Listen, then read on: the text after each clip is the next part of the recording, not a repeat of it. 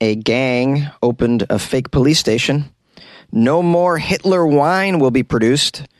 And a French jail allowed some go-karting. These are the weird stories for Tuesday on Weird AF News, the only daily weird news podcast hosted by a comedian, a one-man show here for your enjoyment, for your entertainment, for you to learn something. Yes, I'm trying to contribute to your growth. An Indian gang ran a fake police station. That's right, a fake police station was run by an Indian gang. They operated a fake police station from a hotel for 8 months. 8 months running a fake police station where they even dressed up as police. Was no one alarmed that a second, more recent police station just appeared out of nowhere on your street? Oh, no, don't worry. This is just a pop-up. Yeah, we're going to be here for a little while. About 8 months. That should do the trick. The pretending to be police officers, like total acting.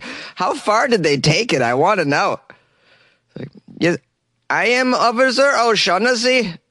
You don't look like an Officer O'Shaughnessy. No, trust me, I am Officer O'Shaughnessy. This is Sergeant O'Malley. Yes, I am Sergeant O'Malley. You don't look like an O'Malley. No, trust me, I am Sergeant O'Malley. We're going to walk our German Shepherd police dog right now. That's not a German Shepherd, bro. Looks like a corgi.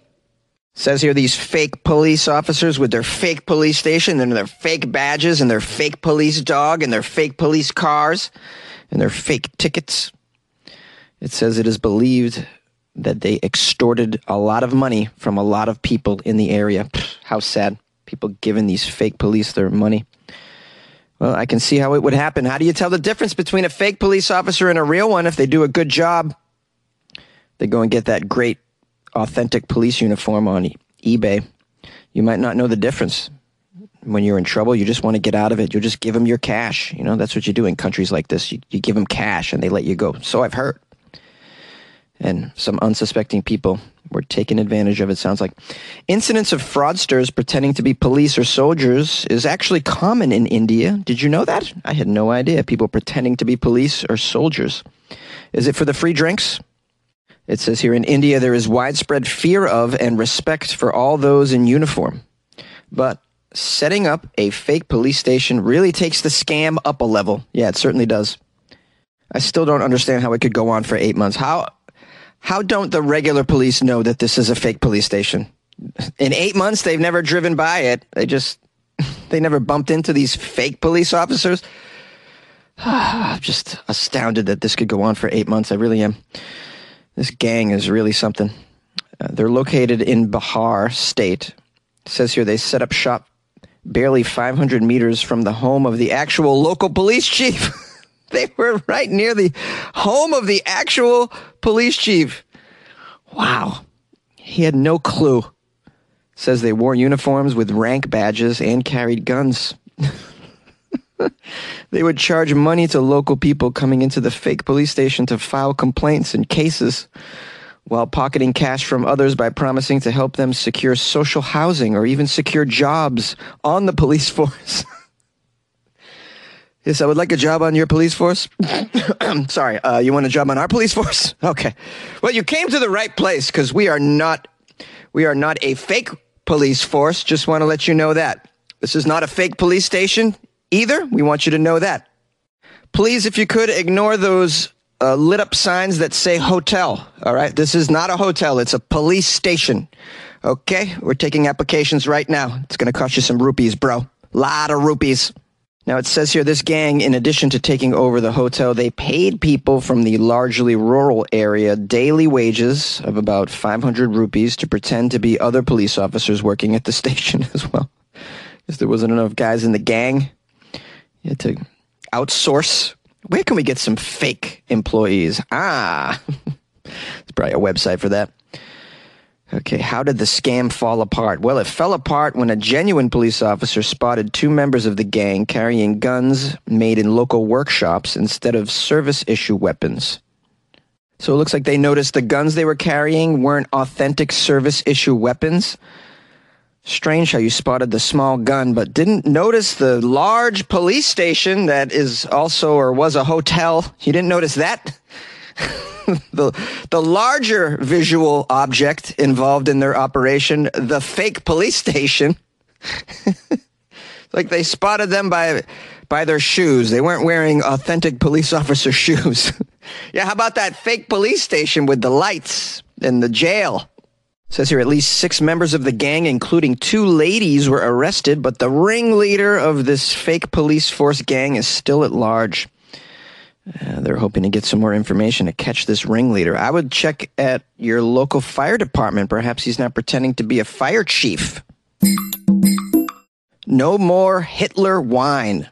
An Italian winemaker just announced plans to discontinue a very controversial range of wines whose labels feature images of dictators, including Benito Mussolini and Adolf Hitler. Vini Lunardelli, which launched the so-called historical wines in 1995, will cease producing the entire line of wines, according to the Italian newspaper La Repubblica. This winemaker is located near Udine, in Italy's northeastern Friuli, Venezia Giulia. Chip.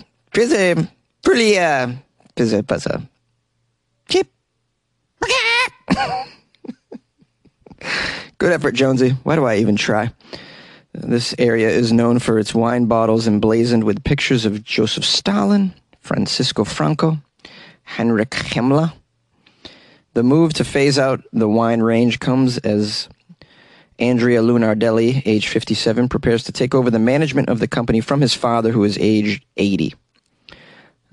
Lunardelli told the media that both he and his father were tired of all this controversy surrounding Hitler wine. He stressed that we are not Nazis, and ours has never been an apology for fascism either. The decision to quit producing the wine range follows years of controversy, years of complaints from Jewish groups, as well as negative international media coverage and even death threats. The wines, which also feature labels with Nazi slogans, are sold legally in more than 50 outlets in Italy and are often bought by foreign tourists. The controversial wines are also available via the winery's website, which states, "This is a commercial site only. We deny any kind of political propaganda." Out of the 20,000 bottles from the Lunardelli historical wine line sold each year, about 12,000 feature Hitler, 6,000 Mussolini. Looks like Hitler takes the cake with most wine bottles sold each year. I imagine people buy them as practical jokes or something, or maybe for hatred. I don't know. It could be for hatred. They could send it to people that, they don't like. I'd imagine it's a terrible thing to do. I'm just trying to imagine who is the target audience for the Hitler wine. I'd imagine there are people out there that are fans of this man still. They are out there. You'll find little pockets of just weirdos all over the place. I would buy this wine as a joke to bring to a party, just for a gag. I kind of have a sense of humor like that. A little dark. But other than that, I don't know why you would be buying this. And it's so strange that they sold it for so many years despite going through all the controversy. Why not just dump it years ago and get rid of your agita, as they say in Italy? The Hitler wine's giving you agita. Just dump it, bro. You're a winery. You could just do other things. How about you make some wine with some recently passed away sports figures like Bill Russell or Vin Scully, or like a Kobe wine? That'd be pretty cool. I'm just trying to think of an option for these people because I don't think Stalin's cutting the mustard, man. Yay! The French Justice Ministry is in trouble over go-karting. France's Justice Ministry is under pressure to explain why it allowed some games to take place at the country's second-largest prison. Games inspired by reality TV. There is a political row that erupted after a 25-minute-long video of some prisoners taking place in go-karting. Some prisoners go-karting at the Fresnes jail. In addition to go-karting, the prisoners were participating in other challenges in the prison courtyard. The games had a similarity to a French reality TV show based on the Survivor format. Oh, just having some fun survivor games in the courtyard. Nothing to see here. We have a justice minister named Eric. Can't pronounce his last name. He described the video as shocking. He's the minister. He ordered an internal inquiry. Claims he didn't know anything about it, although his ministry's communications department was reported to have approved this project, and they even saw the video before it was broadcast to ensure there were no safety concerns or security concerns. They're like, nah, this is fine. This can go out. A video of prisoners go-karting around the courtyard. This is fine for the public to see. We want to know their tax dollars are going to good use, making the prisoners happy on the weekends. We got a quote here from our French justice minister. He's probably got a French accent, and I'm probably going to butcher it. Let's try. Oh, the fight against reoffending involves rehabilitating, but certainly doesn't involve go-karts. That was pretty good. The media reported that the approval for this event and the release of the video had been made at the highest level of the ministry. Wow. They thought this was a great idea then. The event is believed to have also been approved by the French prison authority. How does go-karts land on your table for discussion at the prison authority or the justice ministry? In other news, you guys want to talk about what we should do about the jails? Yeah, I'm thinking let them drive around in go-karts. That sounds like a great idea. We got a guy here named Jimmy. He's a prison governor. He defended this event, saying it was a fraternal occasion for the prisoners. And in addition, the games raised almost €2,000 for charity. Well, that's pretty cool. I suppose you can let them race around if it's going to raise money for charity. I'm kind of okay with that. There's a quote here from an angry citizen who says, the minister has to explain these images. This video has shocked many French people and many victims as well. Behind every prisoner, there is a victim. Do you think a victim is going to enjoy seeing prisoners having fun and bonding with the guards? Well, this person makes a very good point as well. So, at first I thought it'd be okay if it was for charity, but now I might be convinced otherwise.